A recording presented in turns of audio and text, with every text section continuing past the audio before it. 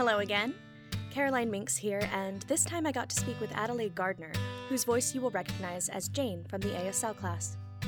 Adelaide is well known in the world of tabletop gaming and made her audio drama debut with Seen and Not Heard. She has done a lot to raise awareness about accessibility within tabletop gaming, and we found that some experiences are definitely universal. I hope you enjoy. So hi! Hi! I don't think we've ever actually spoken before. No, so this is exciting. This is really fun. So first of all, hello. I am so excited to get to do this. I've been looking forward to getting to talk to you. I wanted to just first give you a chance to say kind of who you are and what we might know you from. So tell us who you are. Yes, I am Adelaide Gardner, Adelaide on Twitter and the rest of the internet. I am 1/7 now. 1/9. We have a lot of new team members of a team called Action Fiction, where we make role-playing games. Our first game, Monsters of Merca, came out last year, and we just released the Kickstarter for our expansion, Restaurants and Retail, this fall. I'm very, very, very slowly working on a game. But people know me from all of the shows that I do. I am in one podcast called Fae Forge Academy and a whole bunch of different shows over the years. I run my own shows now, which has been an experience. So that's what I do. All on tabletops, mostly D&D, but now I'm getting into new systems, which is really nice. Well, I wanted to ask you about that because I am so not in the tabletop world. I've never played any of those games. I just have not had a chance. And it's such a different world from audio drama, though it's kind of related. So, and I know that you have talked a lot about accessibility within tabletop gaming. And I, if I'm recalling correctly, there was something a while back where either it was like someone was trying to write a deaf character or something, and they were just not going about it the right way. I've seen this come up a couple of times. And I would just love to hear about that world a little bit more and about how hearing loss and accessibility factor in. It's interesting. I think it's becoming more like quote unquote popular, which I hate that it's a popular thing to do, but hey, diversity is popular now too in tabletop instead of just being authentic and real. But we'll take what we can get, I guess.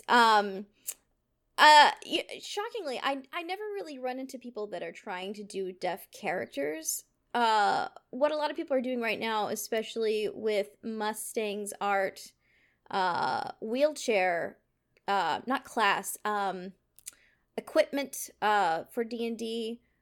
There's a lot of people creating characters with physical disabilities, but not so much with deafness, which is really interesting to me. I always get a questions like every once in a while, but mostly the talk of the town is just how to put captions on your streams. And I have so many opinions, and people get so heated because I have a very particular way of how I like to do my captions, and having 6 different caption boxes on a screen is not accessible. It's not accessible. Who can read that? And I can read really fast, and I can read more than one thing at a time. I could not read 6 captions. No, there's no way. No. It just... But people get really mad when you tell them they're doing accessibility the wrong way, you know? Especially when they're also disabled in, like, different ways, maybe. They just don't... They don't like being told that they're wrong, you know? Yeah, that is actually... That's interesting that you bring that up, because that's actually something I kind of ran into fairly recently, where someone who was differently disabled from me needed access in one way, but the way that they were gaining access was completely inaccessible to me.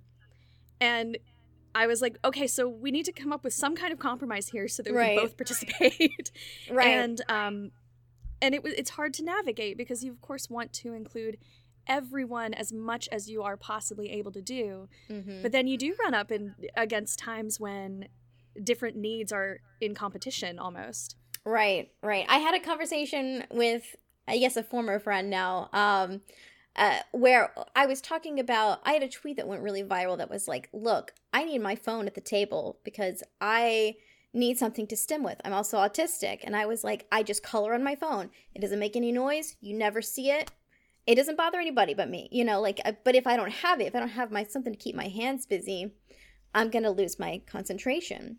And one of my acquaintances was like, well, this is distracting for me because I don't like to have screens around. I'm like, well, you can sit at a different side of the table than me so you don't see me or you don't see my hands. I don't need a television on. I don't need noise. I just need something to keep my hands busy. And it's a difficult compromise for some people that are just kind of maybe more stubborn or like really feel that they need something strongly and that you don't need it as strongly as they do. And I guess maybe in the end, maybe that you're not the right fit for the same table is the compromise, which I don't like that so much. I don't know why I haven't relaxed into that as being an option, but maybe it's hard, I think, to admit that this simply is not working and we have to either break from it entirely or completely reformat, because sometimes that is kind of the only solution that is available to you with the resources that you have. And that can be really hard. I mean, I've definitely, not in the same way, but just sort of in like smaller interactions. Like I have a friend who has really serious ADHD, like can't have the captions on TV, can't follow if they're on. And of course, I can't watch things without them. Right. So we have to just sort of not watch things together, or what their solution has been a couple of times is when they start getting distracted, they just close their eyes and listen. And they're like, and they can kind of refocus. Yeah, and it doesn't work. It's not going to work for everybody, but for them, they're able to like close their eyes for a minute, kind of get their focus back, and lather, rinse, repeat. And I was like, I feel really bad that you have to do that. And they're like, yeah, but like that's an option available to me, so that's something that I can do. Whereas you can't, if the captions are off, you can't follow, and you can't close your eyes for the same thing. That is something I can offer. And I was like, okay, fair enough. But yeah, I think when it comes to accessibility, because this comes up in audio drama a lot, where some people will say, I can't provide a transcript because making one is not accessible to me. It's not something I can do. I understand that, because they can be, for like chat casts anyway, it can be a big challenge. Like I'm doing these interviews, and I've been doing the transcripts for that, and it's a lot of work. It really is. And it's work in a way that maybe I didn't realize until I actually had to do it. The funny thing is, I'm hard of hearing, and I work in transcription full time. Yeah. This is it's literally my job, which we'll see how long that can last with my ears, but I'm just doing it while I can. It is really funny, I think, how many of us who are deaf and hard of hearing do transcription. Right. Or work in audio in some form or fashion. Yeah. And that's one reason I think I wanted to make Seen and Not Heard, is obviously I wanted to tell the story, but also just to be like, hi, we are here. Right. No pun intended. Actually, oh, that's good. I didn't even catch that. Damn it. Usually puns are my thing. Actually, this is good. I would love to ask you about acting and audio drama and you, because am I right in remembering that Seen and Not Heard was the first audio drama? That was my very first one. Yeah. My friend sent me the link and was like, I think you should try out for this. And I was like, I don't know. I feel like I have like the ugliest voice in the world, but okay. So yeah, I went for it. It was such a different experience.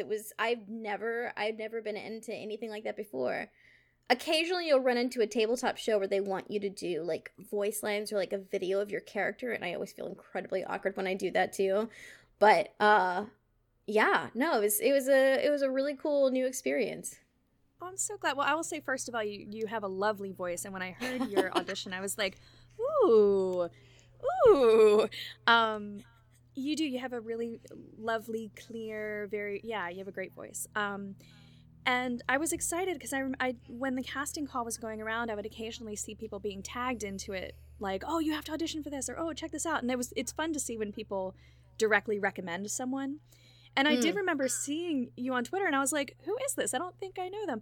And when I saw that you did tabletop, I was like, well, that's cool. And yeah, I was really excited that when you sent in your audition, I was like, oh, yay, because I was hoping you would. And it's been really interesting to work with. I remember thinking, because I only put in the casting call that one character had to be deaf or hard of hearing. But I was so excited the fact that we've got, you know, as many people as we do in this production who are deaf and hard of hearing. I would actually love to ask you about your experience with hearing loss, and what that's been like for you. Yeah, my story is actually pretty interesting. So I grew up completely hearing, and my dad is an interpreter for the deaf. So we have always had sign language in the house.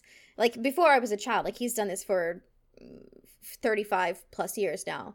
I remember when Hurricane Katrina happened and there was a lot of refugees that came to my hometown, and we hosted a deaf man in our house, because he didn't have contact with his family in Houston yet. And we were like one of the only families, you know, that had space, but also knew sign language. So we had him in our house for a couple weeks, and he was a substitute at my school, which was very embarrassing. It's always very embarrassing to have your dad in school with you. But I did not start losing my hearing or gaining deafness. I'm still learning, still transitioning. Yeah. I am always of two minds about it. I started having not necessarily ear infections, but my eardrums ruptured 10 different times in both ears. And it is extremely, extremely painful. But when it ruptures, it's heavenly. It's better than an orgasm, honestly. It's the best feeling. Yeah. It's the best feeling. It is one of those things you're like, thank God we got that done. Right. Oh my God. And now I can just make it happen, like just with hot air, essentially. But the scar tissue built up after time, and so now I have moderate hearing loss. I have not been tested in many years, but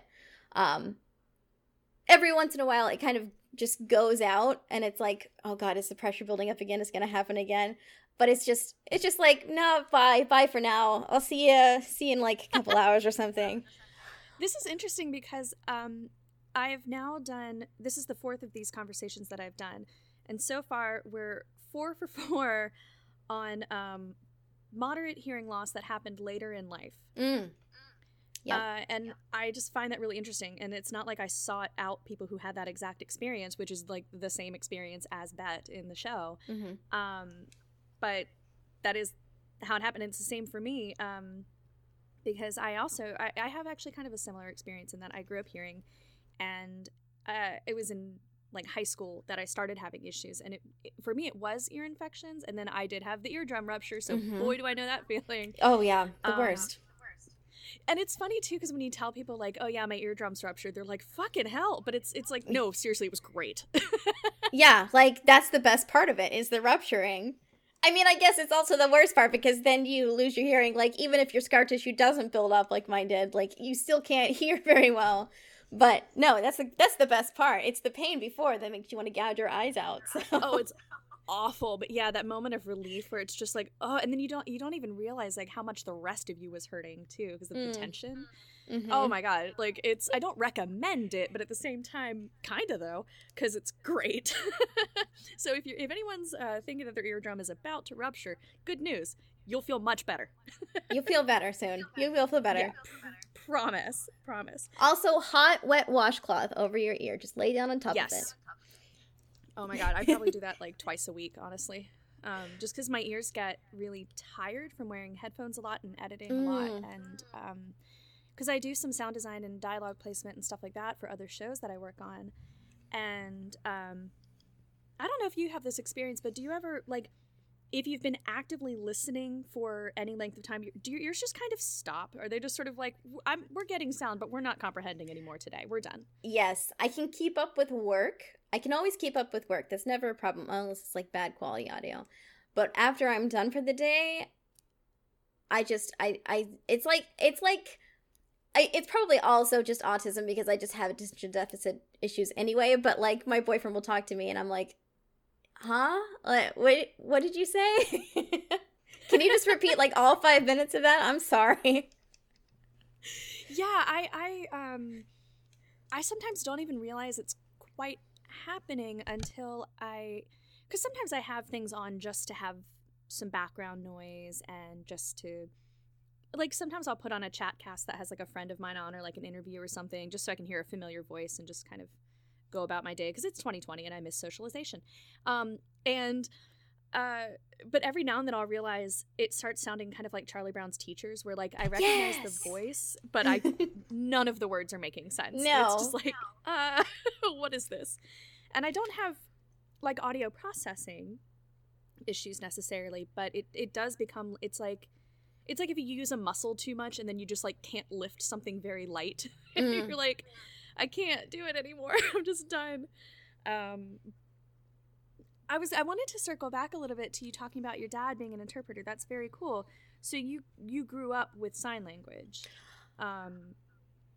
Do you still use a lot of it, or do you use it to communicate, or is it just something that you kind of have in your back pocket? Well, I am slowly learning again. I used to know a lot when I was in grade school because we were in the church, and every year we had like this almost kind of like a competition of sorts with other churches, like in Dallas.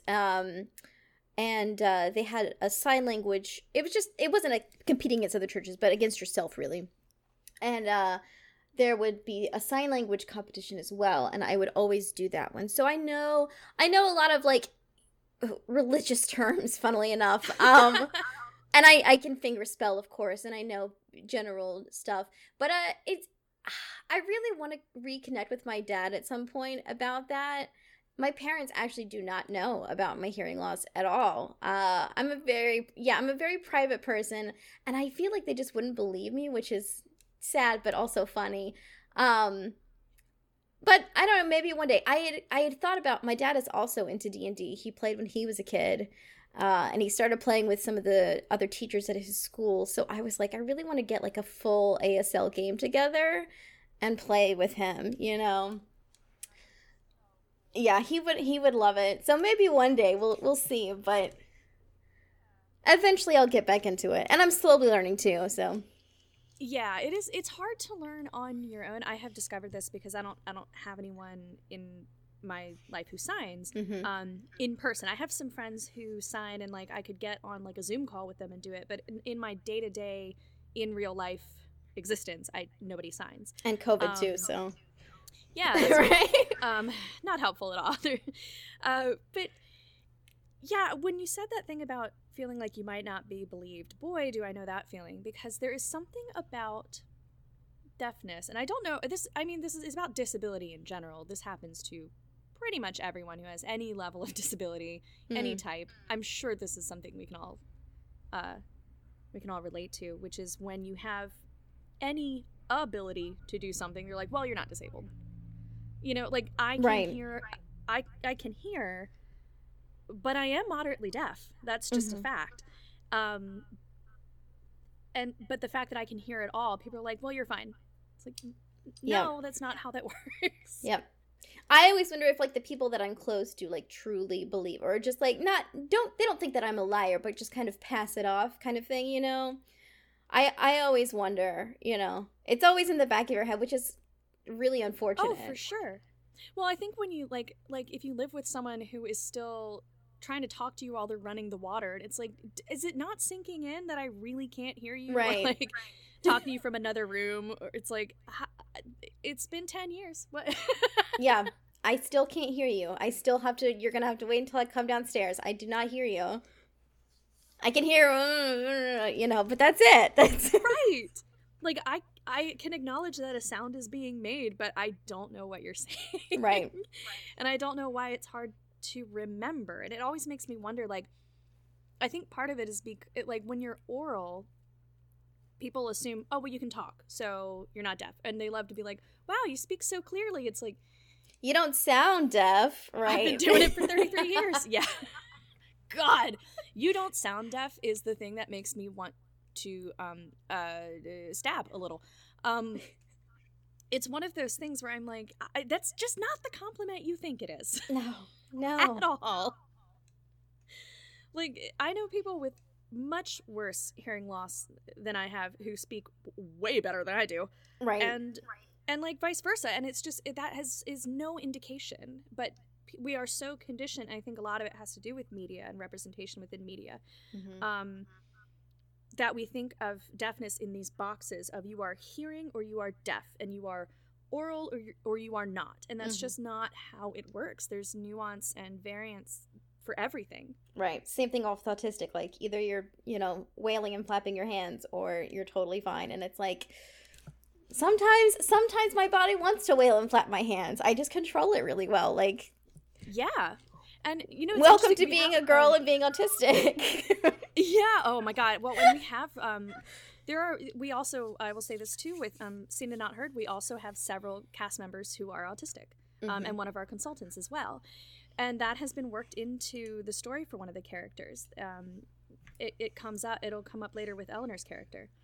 So, because for me, it was really important that, like, in this show, we have, on the mic, we have 3 people who are deaf and autistic, and behind the scenes we have one as well. So when people are like, oh, well, you can't have both at the same time, that's too many. I wish I couldn't have 2 at the same time.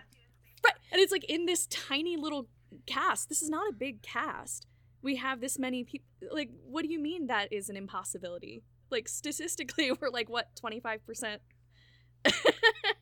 Well, because the internet has allowed us to be out more often, and a little bit easier to be out. Suddenly, it's just like, oh, this must be trendy. It's trendy to be autistic, and it's trendy to be disabled. And that's what I keep kind of trying to make very clear when I talk to people about hearing loss and about my own experience with it. It's like, this is my experience. This is not universal. And that's one reason why I wanted to have these conversations, because there are a lot of similarities, and it is funny, there are a lot of similarities between us in all these chats that I've had, and I'm noticing kind of overlapping experiences. But at the same time, it's our own experience, and it's our own version of a shared experience. And yeah, I feel like it's as simple as, hey, individuals are a thing. What a concept. Blowing minds today, I know. I think when we talk about disability, when we talk about neurodivergence, when we talk about anything, any experience really, we have to acknowledge that there is going to be A, nuance, and B, differences in experience. They just are. And it can come down to something as simple as your personality is slightly different, or you just have different coping mechanisms, or whatever. It doesn't have to be massive differences from person to person, but there's still going to be variance. And I think that the better we are at acknowledging that, and the better we are at saying, okay, you have a different experience, I'm listening, and we can compare and contrast rather than arguing about it and trying to say, no, my experience is the most valid. I think if we're willing to do that, then we can actually have constructive conversations and actually get to a place of better accessibility and better understanding and a willingness to work with each other rather than have competing needs to the point where no one's needs are met. Yeah, that's a difficult conversation. A much longer conversation than any of us would ever expect to have. There's a lot of depth to that, especially when you consider like other people that have marginalization. We can't all speak for all marginalizations under our own umbrella. Like, I can't speak for someone with physical disabilities. I can speak for chronic illness, but only like my specific kind of chronic illness. I don't have to go to the hospital every day, kind of thing. But someone with physical disabilities that isn't deaf can't speak to me. And I think just as like people that don't have any disability do that to us, we also do it to each other. Oh yeah, and it also, when you bring in things like racial inequalities, that's a huge thing. Because I have a massive amount of privilege just by virtue of being white. It means that I am more likely to be listened to and believed than, but I don't want people just listening to me. I don't know. It's incredibly as frustrating as it might be for me to be like, no, seriously, listen to this person, I'm not the one who's having to shout and wave my arms just to have someone glance my way. Yeah. It's a rock and a hard place at times, because you want to use your platform to speak out and you need to, but you also don't want it to be bigger than somebody else's, but like that's the nature of the beast sometimes, and I don't know how to tame that beast. Yeah, it's hard to navigate, and it's one of those things where it's like, I know kind of the maybe the best thing to do in the moment might not be the best thing to do overall, and that's also kind of, those two things compete. I do think we are slowly, like too slowly, but we're getting there, getting to a place where we're starting to learn exactly how to speak out about things and how to lift other people's voices. But it is an ongoing thing. We don't get to just get comfy and stop. We can't just be like, okay, I did my one good deed and now I'm done. Like, it's an ongoing process. It's you don't check a box and then you're finished. So I have been doing, at kind of near the end of each of these conversations, I've been asking 3 specific questions because I kind of want to compare and contrast our answers to them. The first question is, what for you has been the hardest thing about hearing loss? Feeling like I could be connected to something much bigger than myself, as in deaf culture, and not knowing a way in, or feeling uncomfortable about wanting a way in. Yeah, that's a big one for me too, because I really do not belong in the capital D deaf culture, and but we do. We do. We do to a degree. We're in the club now, like, yeah, but I don't have the same like experience with it, and I don't have the language, and it's that thing of like, I feel like I can't quite sneak in, which is of course why I'm processing those feelings very publicly and seen and not heard. But I think that is a common thing with especially with late deafened people, because like, and for people who were raised who were deaf early on, but were raised strictly orally and not in the deaf community, when you're trying to find community later in life, that's really hard. It's really hard. And you see that in all different, I think, parts of life, like people who came out later in life, or got a diagnosis of something else later in life, trying to kind of be like, can I hang out with y'all? Right. Can I sit here? I think disability, you very naturally want that community, because you want people who understand what you're going through in some way. And yeah, it is it's definitely true. I think it is that desire of a connection, and then it's hard sometimes to make that connection, or to know where to start. Right. And there are like churches for the deaf, for instance, or community, if you live in a big enough city, admittedly, communities for the deaf, like where it's a central hub. It's like the Boys and Girls Club, but the deaf club, and you can go there. There's resources for you, but first of all, it's very hard if you're like socially awkward and you're like, hey, and then you have to reprove yourself all over again, kind of thing. Even if you don't actually have to prove yourself, but you have to expose yourself in that way. Yeah, exactly. It's a very vulnerable position to be in, for a lot of reasons. Going anywhere new can be daunting, and going anywhere new when it feels so central to who you are and your life, it's like all other layers. I feel like it's like the pressure of like, I have to get this right. I have to get this right, or else, this whole part of my life might kind of fall apart. Yeah. Oh, I feel that big time. It's so much pressure. So this is kind of related, actually, is what do you wish hearing people knew or understood about your experience? What's funny is it's less about what I want hearing people to know and more, because I've interacted with other deaf people in tabletop RPGs, one in particular, that I do miss, quote unquote, being normal, you know, having my hearing, like not panicking over when am I going to lose a little bit more the next time, you know? I miss that, and it's very scary. And I know that they can also probably relate to that scariness as well. But there is such a pressure, especially online, to be like, yay, deaf, like, capital D, this is it, this is my lifestyle, you know? And it's like, I want that for myself, but I'm still in that process of clinging to my non-deafness still. And it's my time, I need my time to adjust into it. It's not instantaneous. There is, I think, a certain amount of pressure to be a very good deaf. You know what I mean? Like, you have to be, like, constantly celebrating the deaf gain.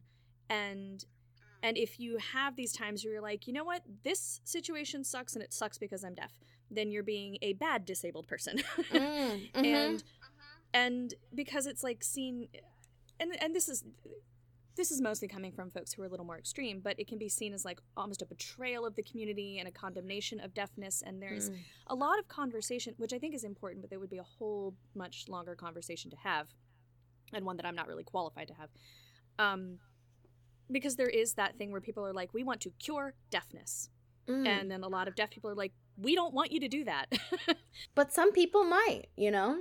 And that's the thing. There was a thread about disability the other day about like, oh, well, you know, if there was like a cure for some quote unquote disability, you know, and disabled people were like, well, I mean, my life might improve significantly if I wasn't in pain all the time, you know, like, or if I didn't have to go to the hospital for my kidney, whatever, dialysis. That's the word. You know, people are just, it's the same thing as before. Like, people are different, you know. I sometimes hate being autistic. I sometimes hate it with every ounce of my being. But that's a me decision, you know. Nobody else gets to hate that for me. Yeah, I feel like we just need to agree that, like, you are allowed to feel how you feel about you. It's not for other people to tell you how you should feel about you. There are times when I am specifically frustrated because of my hearing loss, and I need to be allowed to express that without anyone saying like, oh, a eugenicist. No, that's not what I said. Or on the reverse with hearing people like, oh, well, you know, we should just have gotten cochlear implants from birth for everybody, you know, kind of thing. Oh my God, like, yes. Wouldn't your life be so much better? That's the other thing, because it's like if you as a deaf person say, I'm frustrated today because I'm deaf. Oh my God, the hearing people who'd be like, well, have you thought about hearing aids or cochlear implant, or have you thought about, it's like, do you even know what a cochlear implant is? Do you even know what a hearing aid is? Do you know how it works? Like, you know what's hilarious too is how people are like, why don't you just get hearing aids? I'm like, why don't you just give me $6,000? Like, what do you? Ungodly expensive. Even like the cheapos, like the fucking bargain barrel hearing aids. Oh my God, the little hearing amplifiers that I had that got lost, which is horrible. But I had them, and they were still like $70 each. And $70 is not a lot of, it's like long run, not a ton of money. But in the moment, yes, it is, because that's $140 plus batteries plus shipping, and it's like, and they're tiny, and you can lose them at any second. It's great. Yeah, and that's exactly what happened. I took them off and put them in their cases. And I set them aside. I was at work, and I put them aside, and I left them by accident. And I figured I left them at work, and it would be fine. And I went back, and they were just gone. No. They were just gone, and no one knows where they went. Oh, no. I was like, did someone throw them away? Like, what happened? Where did they go? They were just left on the desk. So, yeah, no clue. And, yeah, and that happened actually right before we started working on Seen and Not Heard, and I was like, well, shit. That's gonna cause some problems. Yeah. Ugh. But yeah, I agree with you very much that, like, it needs to be okay to sometimes not necessarily love your lot in life and be able to express that. without it being seen as a condemnation of your community as a whole, because it's so dramatic and weird. And also hearing people leave us alone. Right. Leave me alone. Let me rant in peace, okay? You don't fucking know what it's like. Yeah, exactly. I feel like if you don't live and experience, like, it's really not your place to have a deep opinion on it. Like, really not your place. And that goes for caregivers. Just gonna say. Yep. Big time. Just saying. Big time. Mm-hmm. Ugh. Yeah. Okay. The last question is a little nicer, and it is, what has actually been a good thing about your experience with hearing loss, or like an upside, or something you like about it? Oh gosh. I actually haven't met too many other hard of hearing people on the internet. I think you're probably the most prominent one that I've spoken to. But it is exciting to me knowing that there is a whole other world out there waiting for me, that I will be accepted into, that I am accepted into now, you know, even though I haven't reached out to that yet. Like, it's Disney World, you know, like it's the idea of going to Paris, you know, like it's a whole other world. And the limitless potential it's got for me still in my head. You know, maybe it's not, maybe it's dystopia world, who knows? But I mean, you know, but like, I can reach out to the deaf culture, and it will always be there waiting for me whenever I'm ready for it. And I think that's what excites me the most about it. And to get over the pandemic, I was going to take classes this year, and that got obviously thrown out the window. So whenever this mess ends, like, I'm ready to start into that transition of a new life, essentially. So that's what excites me, is the upcoming. Well, that's, I think that is, that's a beautiful thing, because there is I have met people specifically because of my hearing loss, that I would not have met without that.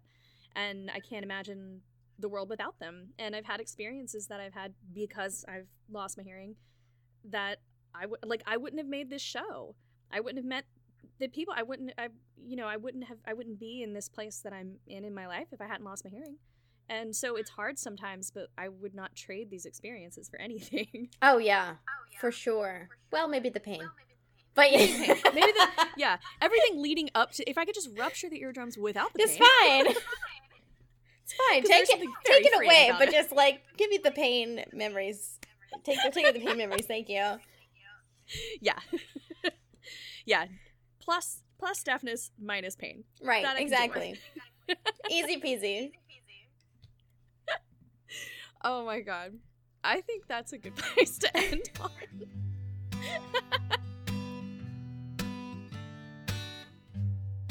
Thank you for joining us.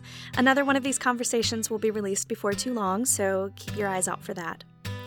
As always, thank you so much for supporting Seen and Not Heard. You can find us on Twitter at SeenNotHeardPod, or email us at seenandnotheardpod@gmail.com.